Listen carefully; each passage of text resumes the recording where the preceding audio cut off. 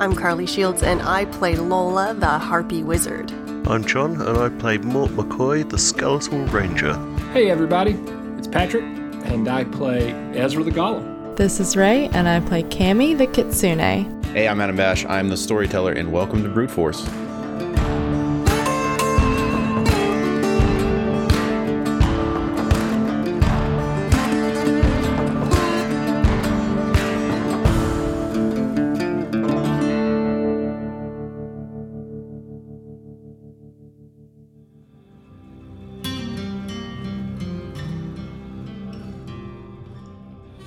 Greetings, Five Patrons. Welcome to the Gilded Ram Groghouse and Tea Room. I, of course, am Jasper Spitwhistle, and, well, still out on the streets. Nothing new there.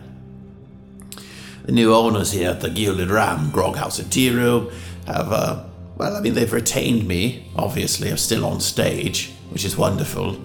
The big scheme of things, I think that's great. Still won't let me upstairs, though, which I think is technically not legal. I mean, they're holding significant portions of my property, and I find it distasteful. Yes, do I happen to owe a certain amount of money? Yes, of course. I have not been super forthright, I suppose, on payment of the tab that I might have accrued over the last handful of months here in the Gilded Ram. But my point remains that that's all money that I owe the guy that owned the place last time. It's not their problem. They came in, they looked at the books, they said, well, here's the money. Look at that. Here's how much money they got on the register. Here's how much we have in the safe in the back. And that's about it, That's it. You can't really count my debts towards the value of a business. I mean, anyone who does that just doesn't know me. So anyway, I feel like, they should have done their due diligence. And here I am, to pay the piper for it. Literally, I guess, because apparently the new owner's name is Piper von Montgomery, which is a stupid name, honestly. Piper von Montgomery. It's just a mouthful. All right, but I'm sure I'm not here to trash their name, I'm sure that's not why they brought me up here on stage today. To not pay me, by the way. They're still not paying me. They say, you're not going to get paid. You can stick around, and then maybe after we work all this out, then we'll start paying you again after you've paid off your debt. But I figure if we're at that stage, where they're garnishing all of my wages at this point, which I'm so devoted to you as an audience at this point that I'm effectively doing this for no money right now. But they've garnished all of my wages. But at that state, I am apparently paying them back for what they think I owe them. So they should let me upstairs to get my stuff back. Don't you guys? You all agree with me on that point, right? So tonight, when you fill out your comment cards, make sure to put that on there. Let Jasper up to his room, or at least the room that used to be his, to get his stuff. Well, when we last left the Brute Force, they were on an airship, as was kind of their fashion at the time. A lot of airship riding, very convenient, I suppose, from a travel standpoint. They were escorted by Ilstrak Filifar, the court mage of Brim, and actually the brother to Queen Iliana Filifar of Brim. I said Brim, but I'm really thinking about hats a lot these days, and I think that's kind of where that comes from. But it was Brim, obviously. They had just left Oster, of all places. Had talked to Crispus Chunkbottom specifically about the need for Mirka's newly acquired relic, Burden's Rest. It seems the council was not very interested in loaning out additional relics while there was still someone out there killing paragons and taking all of the relics. In retrospect, we all probably should have expected that. I mean, objectively speaking, it was a very bright move on their part. But it did mean that the Brute Force had to go to Murkheim and try to convince Mirka that maybe she needed to let it go. Well, along the way, Mort and Ezra talked about game plan, while Lola found herself at a place she knew quite well, with a person she thought she had known quite well. Okay, so you guys are headed to Murkheim. So I would imagine that you guys are airshipping it up on the way down to Murkheim at this point. Yeah, that was the plan.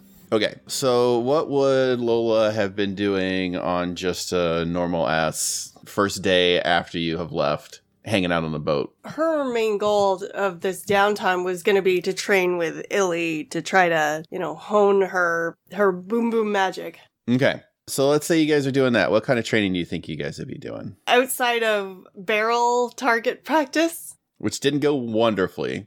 No. So maybe he co-opted the exact opposite training method and is okay, some quiet meditation. Oh yeah, okay. That could be cool. Okay, so while that's happening, what are Mort and Ezra, what are you guys up to? I think Mort wants to sort of take Ezra aside, find out how he's feeling, calm him down a bit so he doesn't just murder Mirka or try to murder Mirka. Ezra is sharpening a knife with a whetstone. He's taking apart his finger banger and polishing the bits. So, Ezra, I know that you're not the biggest Mirka fan at the moment, but I'm not sure that, just rolling in there and, just straight up attacking her is really the best option. I think perhaps we could maybe try and talk to her first, make her see our side of things. Got a quick question for you, my guy. Sure. You're a swordsman, sword skeleton. I do have swords, yes. Is this right? And Ezra's, I've seen you do it. I'm not even sure where I got this knife. Typically, as a rule, Ruth didn't let me have sharp objects. But this sounds right. It's doing a real neat sound. It looks like you got the hang of it. Oh, cool. It's making a nice shing sound. Yeah, I want it to be real sharp for when I, stab Mirka in the back, like she stabbed us in the back. This is kind of what I'm talking about. Mirka does have a relic. It's not going to be easy to take it down if that's what your plan is. Right. That's why I'm doing it from behind as a sneak option. You know what's more dangerous than a person with a relic? A yeti with a relic. Now, she's got a very, very large axe. Right. So I think we should try and talk to her. If all else fails and we do have to go on the offensive, I think maybe if we can trigger her transformation, then she's no longer a yeti with a big axe. She's just a person with a big axe. That's a great idea. Second, what if we meet her in some sort of glade, some sort of wooded area, and I can be in bush form, and you can be having a talk with her, and then she's like, "Oh, is that bush a little bit closer than it was?"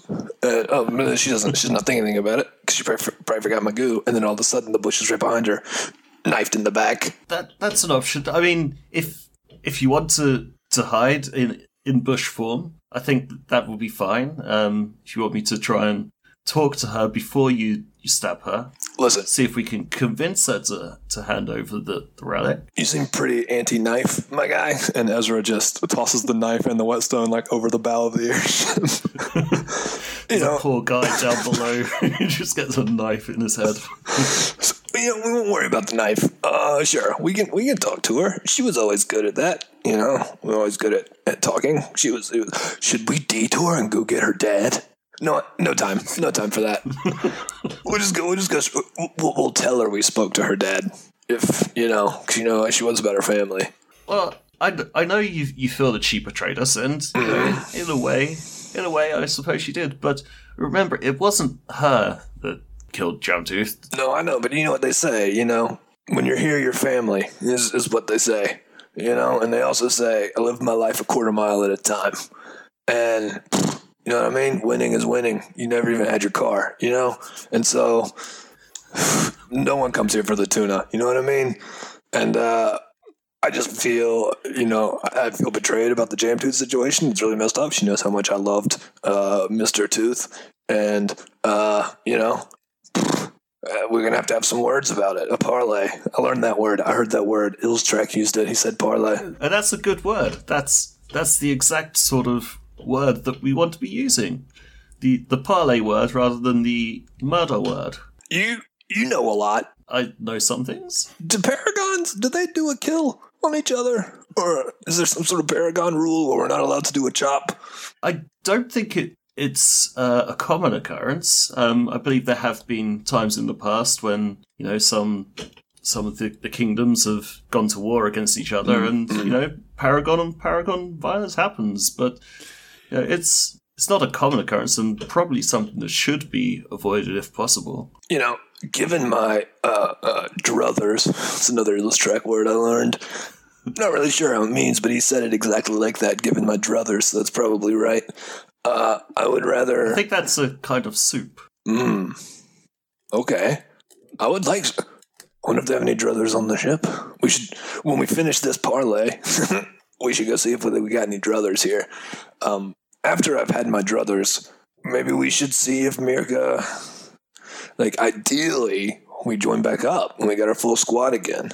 You know what I mean? That's certainly an idea. If we can convince her of the righteousness of our task. Tell you what, if she apologizes to us for killing Jamtooth, and she seems actually sorry, and she's not saying that just because that's what she thinks we want to hear. But remember, she didn't kill Jamtooth. Right, but she did the whole... She can apologize for, leaving us and... taking the opportunity to cash in on Jamtooth's death, as it were. Well, we'll just see what happens when we get there. I'm not making any promises, but I'll do the parlay number 1. I'll have a nice piping hot bowl of druthers number 2. Number 3, though, I wish I hadn't tossed that knife overboard. I know we'll find someone that sells knives, right? They got knives. Yeah. I'm sure there's probably a whole armory on this airship, I would imagine. Cool. I think we could find you a knife or a sword, maybe. That's just a big knife, really. You know what they say? The bigger the knife, the bigger the stab wound. Is that right? I haven't heard that before. I haven't heard that one. They also say that's not a knife. This is a knife. I have heard that. I have heard that one before. Yeah, it's normally when someone's holding a fork. You say that's not a knife. That's a fork. All right, well, I'm going to go see about some druthers. Do you want to come? How do you do soup, anyway? It's a messy affair, if I'm honest. I try to avoid soup if I can. But, sure, let's go and see if we can find some druthers. Because I think I'd like to watch that. I bet it's real freaky. Just for you, Ezra, I will drink some druthers. Eat some druthers. Do you drink a soup or do you eat a soup? I think it's half a dozen of one, 6 of the other. I suppose it depends how chunky the druthers are. Well, then you get yourself more of a stew situation, I think. That's true. Maybe druthers is a stew. Oh, viscous. We really need to get to the bottom of this mystery, I think. I believe so. Let's go find the chef. As you guys head underneath, you guys see that there are a lot of people on this boat that are lining up for lunch. It's actually lunchtime. Is it like a prison lunch situation where everyone's moving along a line and someone's slopping stuff onto a tray? Yeah, it's exactly that, except for instead of slopping stuff onto a tray, everybody's got a bowl and they're getting a big old slop of stew. Look, there's some stew. Perhaps that's druthers. Let's ask the chef. Excuse me, chef. Oh, yeah. Hey, how's it going there? We're here to try your druthers. Yeah, that's fine. Just grab a bowl, slop you up some druthers, no problem. So would you say druthers is a stew or a soup? Well, how I make it, it's probably considered a stew. There's a lot of meat cooked in with the druthers. It's a long boil, so it kind of does make it more stew-like. If you get over to the eastern edge of the continent, around probably the eastern edge of Oster, maybe through Dindarast, you might find a little bit more soup-like druther. But here, definitely the way I make it, and the way they do it in Vrem, it's a more of a stew, a heartier druther. And this is a hot stew, right? What? Or is it a cold one? I'd definitely look at more like he's insane when he asks about the temperature of the stew. What are you talking about here? Like in that place where they have the hot borscht. Most places it's served cold. No, I've never even heard of that. I've never heard of that. Did anyone know it's ever served cold soup? What are you talking word about? did you just Everyone say? knows borscht. Borscht is hot. Borscht? Who is borscht? Your mate. Are you tired? Listen, what do you use as a thickening agent here? When you cook yourself up a roux first? Is cornstarch? Are you guys brother with cornstarch? What are you doing to thicken this thing up? Actually, believe it or not, grind up a little jicama. No kidding.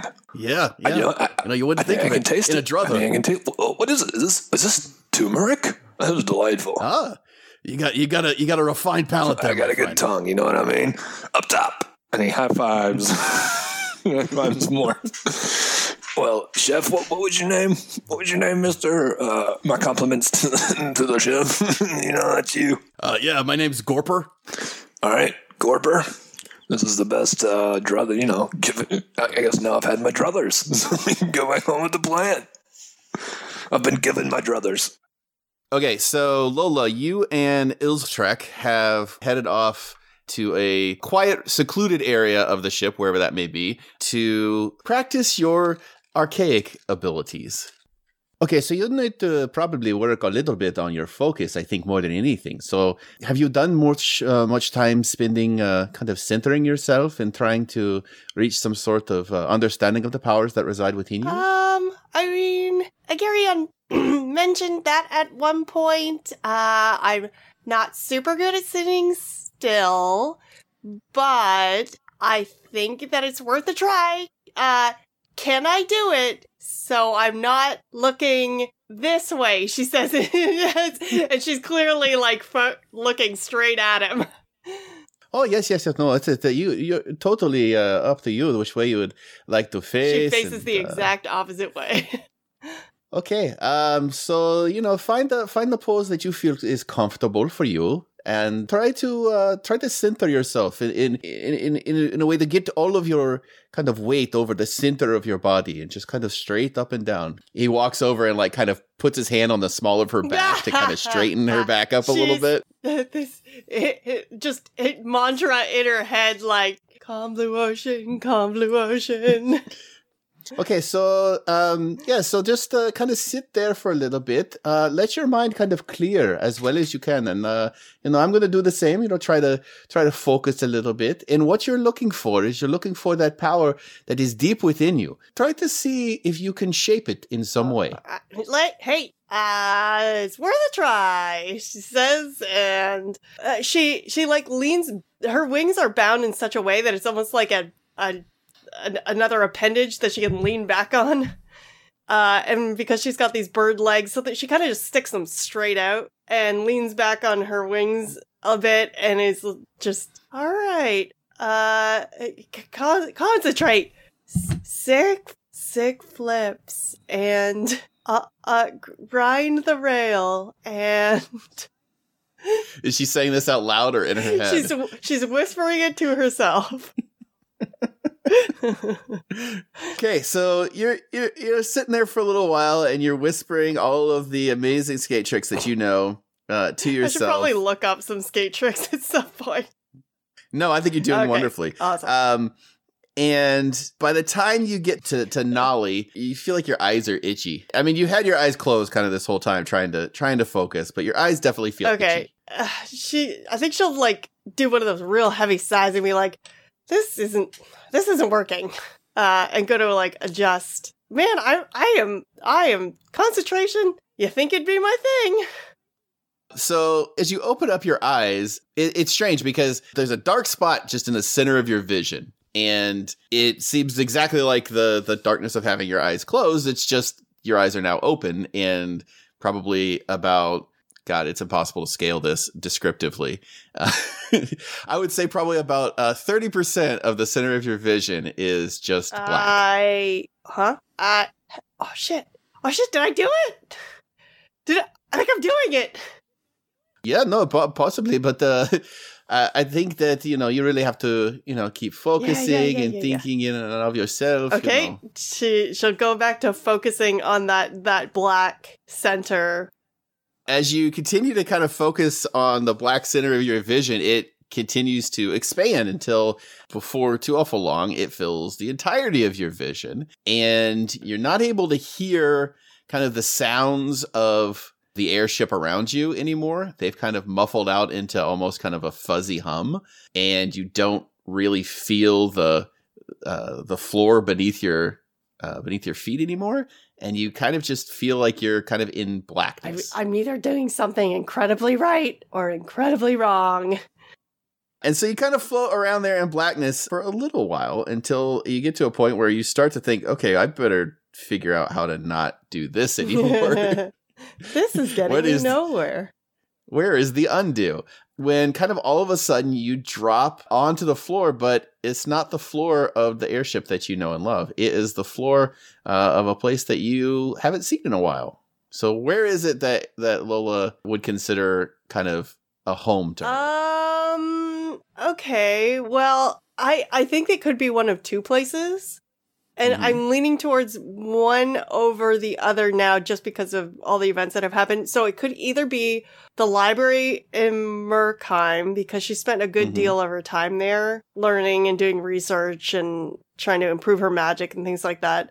But the other one would that I'm kind of leaning towards is the back of one of the coaches that was in Clash Tiger's retinue. So it's probably the one that they spent a lot of their time in when they weren't in Murkheim, and where she and Agarion probably spent a lot of time together, pouring through books and, learning what she could. And, she couldn't fly and she's smaller than the rest. So walking beside everything probably wasn't a super great option for her. So she probably rode most of the time. So maybe in this covered wagon.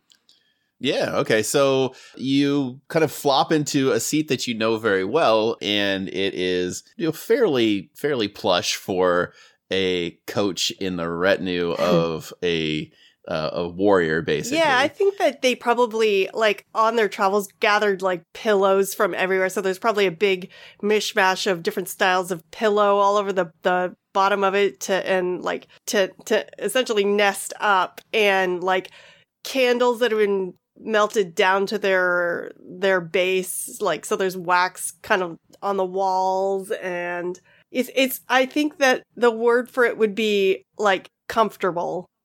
Everything is soft, and the lighting is soft, the floors are soft, it's a cozy place. Yeah, cozy, that's better.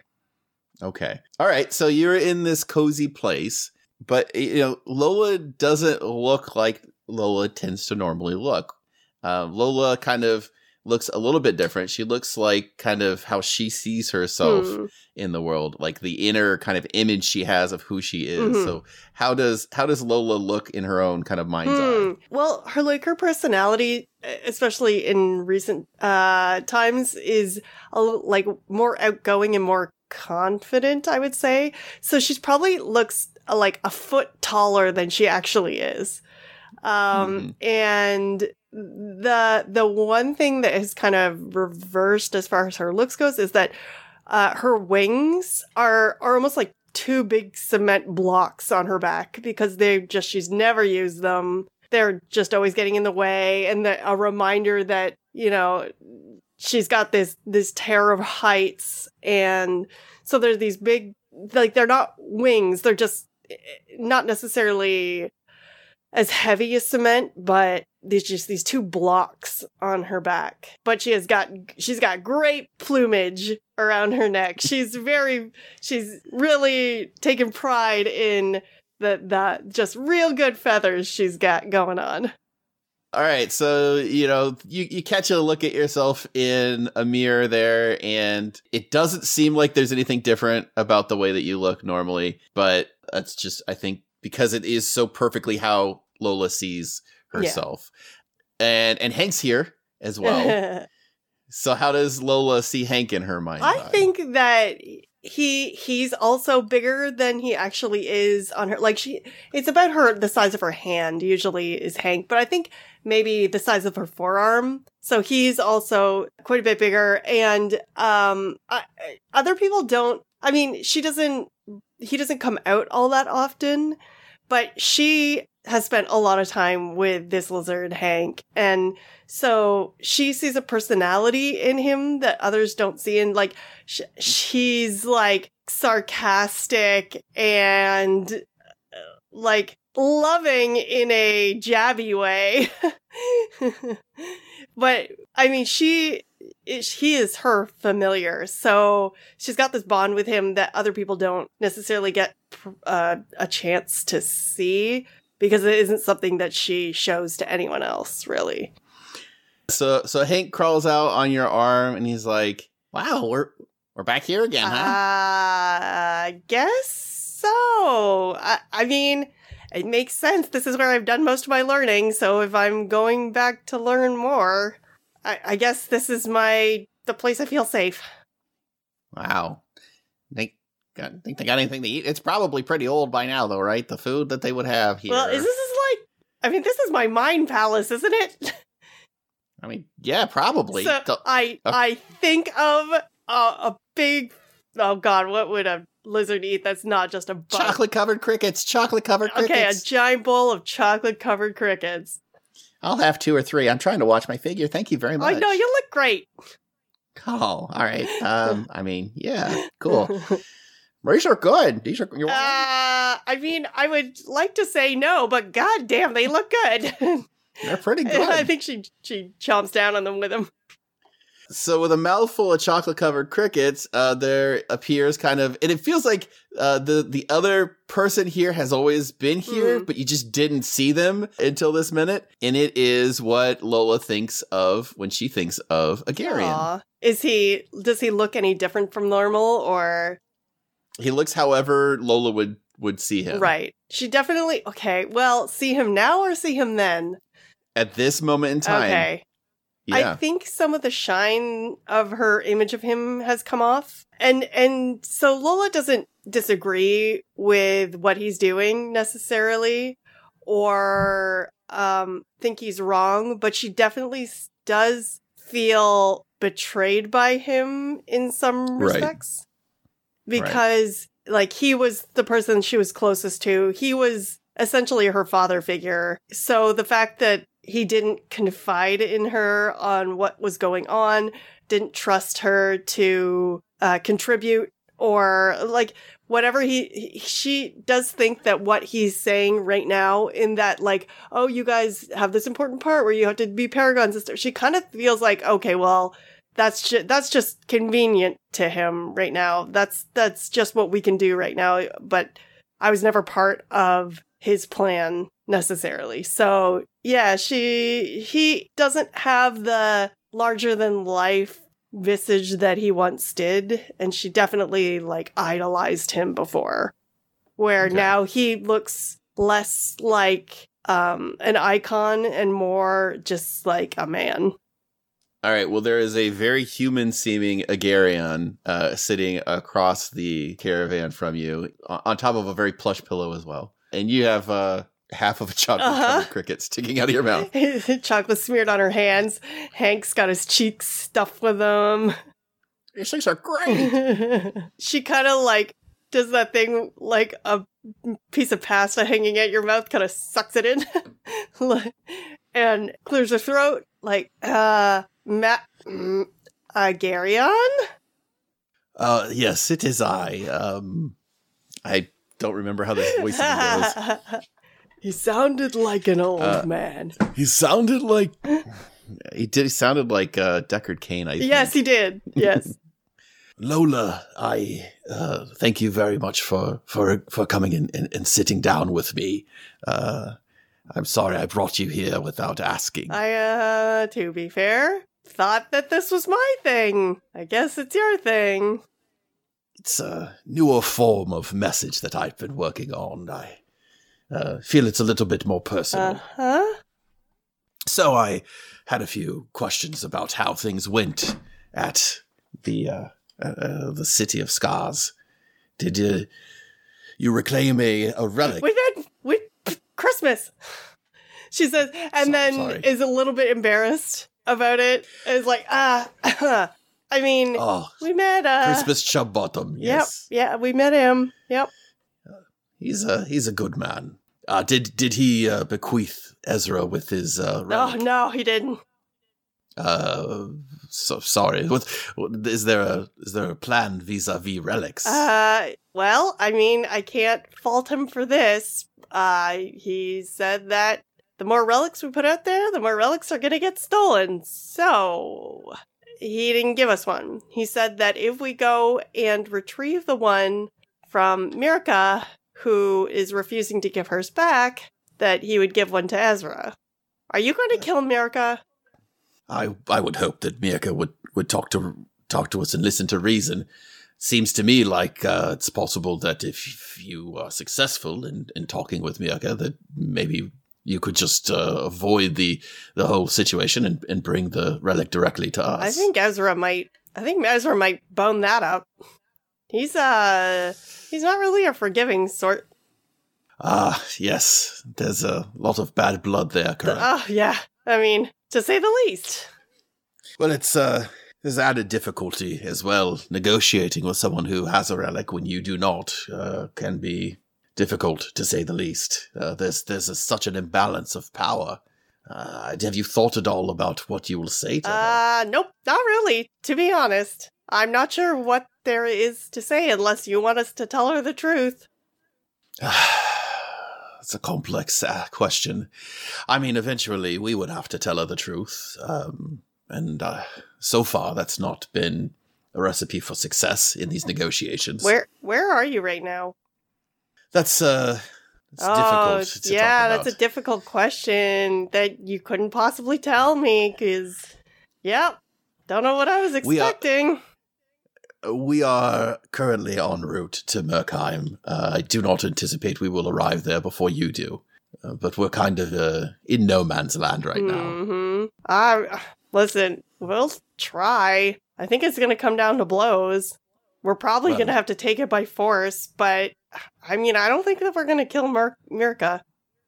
I don't think you know what you're up against with fighting someone who has a relic. Oh, you're right. I didn't travel with Clash Tiger for years. I have no idea what that experience could possibly be like. I sense a little bit of hostility here. What? You said hostility? No! This is making this very difficult. Perhaps we could take a breath here and talk about strategy. It would be important to have one going in. Coming to blows with someone who has a relic, certainly a relic of the power of Burden's Rest, would not be advisable. Well, I mean, it's not. We'll try to hold Ezra back. He's pretty pissed, though. Amethyr killed one of our friends. Mirka then decided with him. There's a lot going on in his head, and I can't figure out what's going on most of the time. So, there's not a lot of likelihood that you're going to be able to negotiate cleanly with Mirka. You're anticipating a fight, which you will certainly lose. Why are you still going to Merkheim? Because what else are we going to do? This is the option. Well, it is possible that you could return to Oster, try a different route, perhaps. There are other ways to claim relics, I believe. Yeah, I think that they've got our guard up after Cammy made multiple inquiries on the defensibility of the keep and how deep the walls go. So if you anticipate that this is something that will absolutely come to blows, perhaps we should rendezvous before you arrive in Merkheim. At least we could provide assistance in the fight, perhaps arm Ezra with a true relic to fight alongside Clash Tiger. I mean, if that's the option, then that's the one he's going to take, but he's going to want to keep it. Well, the intent is to have multiple paragons working together to be able to return these relics. It's and he takes a deep sigh. It's been quite a burden on Clash Tiger to this point, and he's not quite the same. Well, I mean, Ezra's whole motive right now is to get a relic to become a paragon. So if that could happen, I'm sure that he'd be happy to take that route. And what do you think is advisable? whether he would take a relic or not, is that the right decision? Can he be trusted with that power? I mean, he's a bit of an idiot sometimes. A lovable idiot. But, I mean, he's got a good heart. I trust him. Very well. Perhaps then there's a way to handle this with a little bit more forethought than walking into a fight completely unmatched. Allow me some time to think. From your location and our location, the easiest place probably to meet before we arrive at Murkheim would be at the tomb that we last left each other before all of this began. I mean, to be honest, I think... Oh boy. Well, okay. So, here's an issue. We're not traveling alone. Oh, okay. That could be complicated. We're with the Prince of Rim and his retinue. Oh, that's okay. We have an accordance with Ilstrek. Wait. Are you telling me that Ilstrek knows that you're alive? Yes, actually. Does he know that we know? I assume he does. Motherfucker. It would make sense that he does. We needed access to a paragon from... Damn, he's a good liar. The paragon was under strict orders not to leave, so he convinced her otherwise for us. Oh my god. Does the queen doesn't know, does she? Oh, his sister would be... inconsolable? Would be beside herself. Yeah. Absolutely, yes. It's a terrible thing, but there are bigger things at stake than the hurt feelings of a queen. Well, I mean, losing the person closest to her are more than... I mean, to say those are hurt feelings are... Well, I mean, that's callous. It may seem callous, but when we're talking about the scale of the liberation of the restless souls of everyone who has ever lived in the past millennia, it is easier to shrug off. I mean, for you. Do you not see the value in what we're doing? Sure do. I feel like your voice it's saying something different than your words. Oh no, do. I'm being completely honest. I absolutely would not be helping if I didn't think that was an important, I mean, probably the most important thing. But I also don't want to disregard the people that it's going to hurt along the way. I feel that's fair, and I'm glad you are thinking of the people that this will affect. So, presuming that it is not too discomfortable a conversation, perhaps you could notify Ilstrek of our intent to meet at the tomb. Yeah, we can do that. All right. Well, we will see you shortly. We have all preparations are complete at this point to be able to move forward. We really are only lacking a handful of things. The Burden's Rest, of course, that resides with Mirka in Murkheim, and the ones that remain in the vault in Oster. I think you've made a wise decision to approach it as a battle, because it surely will be. Why did you leave me behind? Sorry? Why did you leave me behind? When this all started. Yeah. It was a difficult decision, of course, but I thought you would be safer. Well, I mean, clearly that's not true. What, that I thought it would be safer for you, or that I was incorrect about it being safer? Maybe both. You seem to think that it's fine now. You've changed quite a bit, and we've done most of the meeting with all of the paragons that we needed to meet with. You have not been in a battle, Paragon versus Paragon. It is not something you would want to enter into lightly. Well, we're about to do it, I guess. Well, now we are. Before, you were prepared to enter into it without any Paragon on your side. And I think that lack of caution might imply why perhaps you were not prepared. I like to think of it as optimism. And the optimism can be difficult to see broken by the world around us. Did you take Dickie with you? No, I did not. So we have no idea what his part is playing in all those. That's true. I had the understanding that he was just a simple, squire, and apparently he was not. From what I've heard, he still has some nefarious doings His name is whispered on the voices of some of the more shady people around this plane of existence. Dickory. Well, I mean, they call him Dickory Bomberger, of course.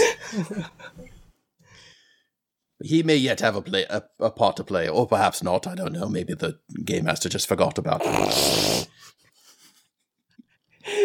No, that's not true. That'd be lazy. Absolutely, it would be. All right. Well, we'll meet you there. Sounds good. All right. Talk to you later. Okay, bye. Click.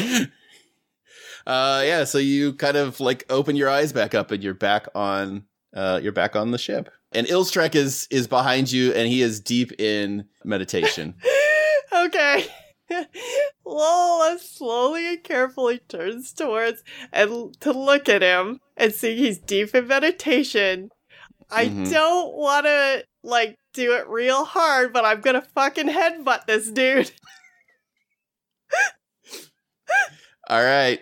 Why don't you roll me a fight? Oh no, I'm not good at this. You catch him totally unawares though, so he's not defending you with this. 2 pluses. Well, that's a minus. That's a neutral. So, 2. All right, you crack him right upside the skull with like this, like the hardest part of your head. Too. Okay, I do it, and then she instantly is like, oh, and is rubbing the spot. That what in the world? What was that? she like indignantly gets up onto her feet and points him like right in the face. And is like, I hate when people lie to me. I'm getting really sick of it. Can you maybe? You knew he was alive. You're going to have to be a little bit more specific than that. Oh, who could I be talking about? Oh, you hate liars. Though I understand. So you're talking about your former master, who you withheld his existence from my sister, and you are going to take the high road in this one. Oh, okay, I don't think that you want to bring your sister into this because she'd be way more pissed at you than she would be at us. That's possible, but she can be forgiving. I've pissed her off several times over my life. And she says, "We're square. I headbutted you. I feel a lot better." Okay, well, if that makes you feel good, then good for you. So, were you just sitting on the headbutt the whole time, or? Oh no! I mean, I just found out. How did you just find out? Because I met with Agarion. Oh, I thought you were like really getting into the meditation thing. You like seemed like you were totally out of it. I tried tapping you on the shoulder, nothing. Well, it wasn't me. He pulled me in. Oh, that's interesting. Okay. He wants to meet us at the Tomb of Sandfuck. The Tomb of Sandfuck. I've not heard of that one. It's an interesting Adam, what name. is it called again? It was not named. Okay. Well, he wants. It was just a tomb in the Elysian Sands, is what we called it. But now it's called the Tomb of Sandfuck. So congratulations on that one. All right, fair enough. Oh, that would be uncomfortable. Adam's face is just horrified. I am. I'm terrified at this. He's meeting us in the Elysian Sands at the tomb. We're to go there before we go to Murkheim. Oh, so we expect it's going to come to blows then. Well, it will be if Ezra has any say in it. Well, this could be good. This would probably be a smarter decision than walking in there with your main negotiator hating the person you're talking to, but them also having the power of a god in their hands. Yeah, that's probably not a smart idea. So, okay, we can do that. Sorry, I'm a little out of sorts. That was a pretty good headbutt, honestly. Yeah, burn bones still hurt. Okay, great.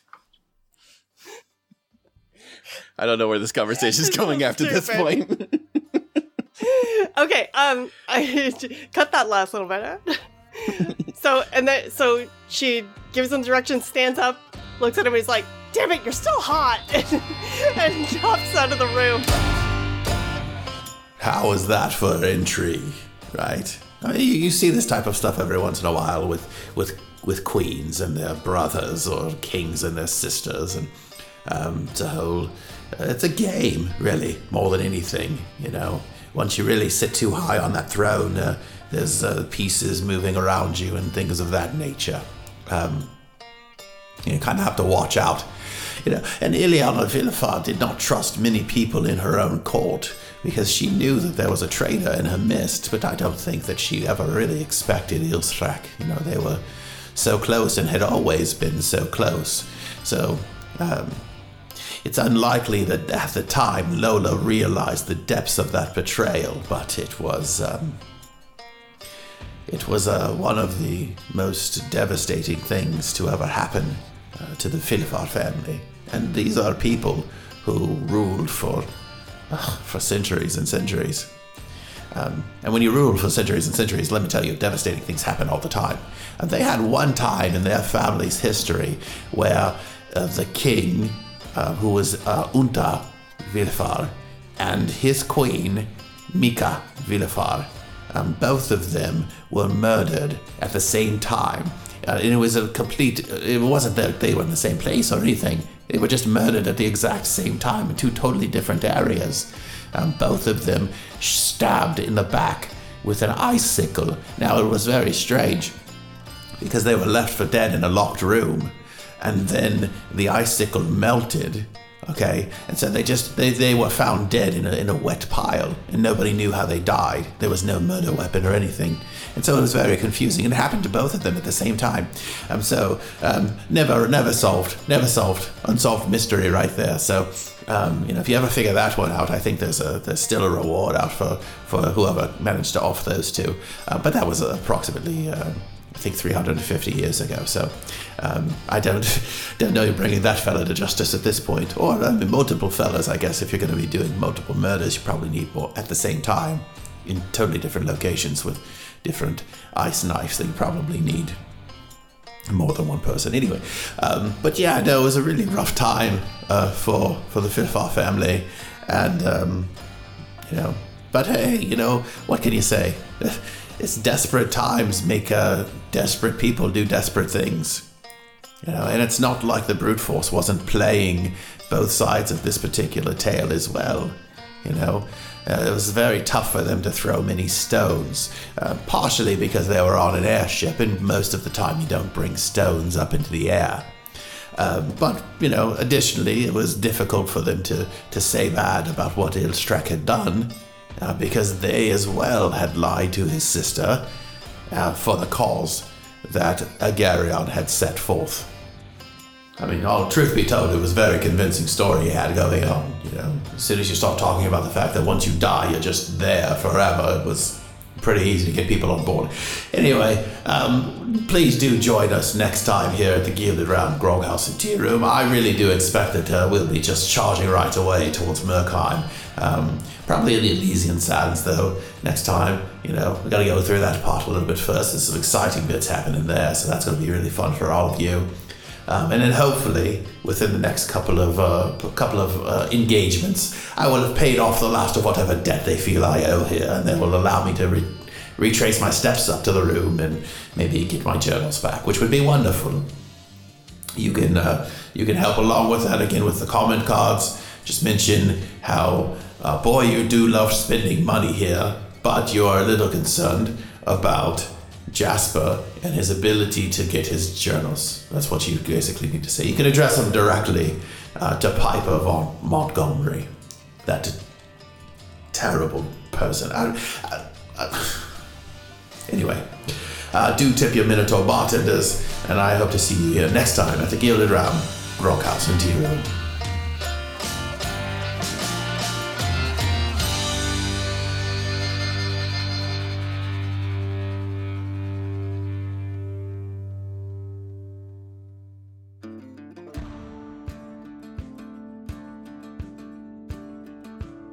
Oh boy, great episode. What a showstopper. What a show starter, and then a show doer, and then a showstopper. We learned, we grew, we loved. It's weird that it's you and me doing it. I know, we never do this. Oh, so in case you didn't see, there's a new podcast that joined the Ginkly Inc.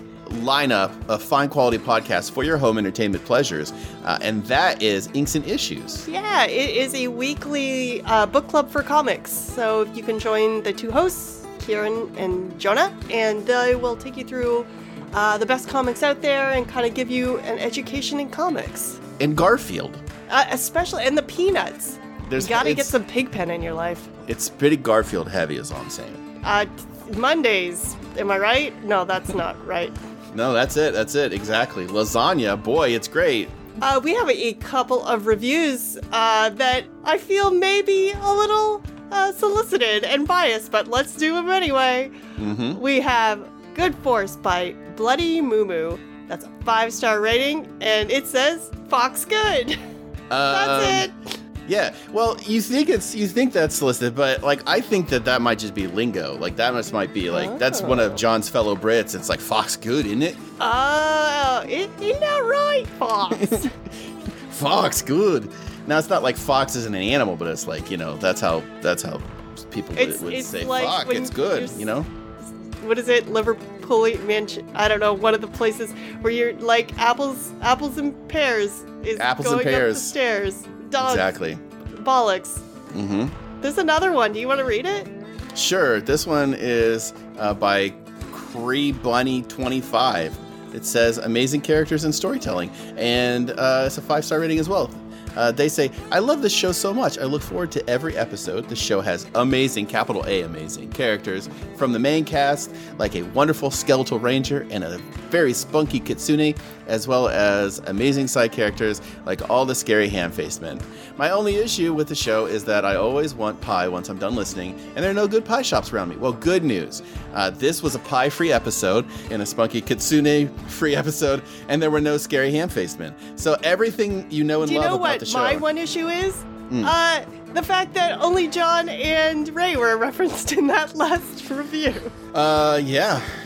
Not a lot of love for Lola. So this was probably a bad idea to do a episode that focused so much on Lola and her worldview. So sorry. Hey, listen. Every dog gets its day, and in this case, by dog, I mean bird. Every bird gets her worm. Idiom. So if you want to follow us, you can follow us at Twitter. We're at Brute Force Cast, or you can follow me on Twitter. I'm at the Adam Bash. Or you can follow John at Nudzer. You're supposed to say you. Mine always goes last. Oh, okay. You can follow Ray at MRUnladylike. You can follow Pat at Pat_Rankin. And you can follow Carly at Animated Me with the 3s for ease. Do the E's is 3s. The 3s are for the E's. The E's are 3s, okay, guys? You take all of the E's, you replace them with 3s. 3s. Wait, yes, that is correct. I'll take one Animated Me, but sub 3s for E's. Oh, good choice, sir. Thanks right. for listening. Crush you later. Catch you on the crust side. Bye. I don't know what that was.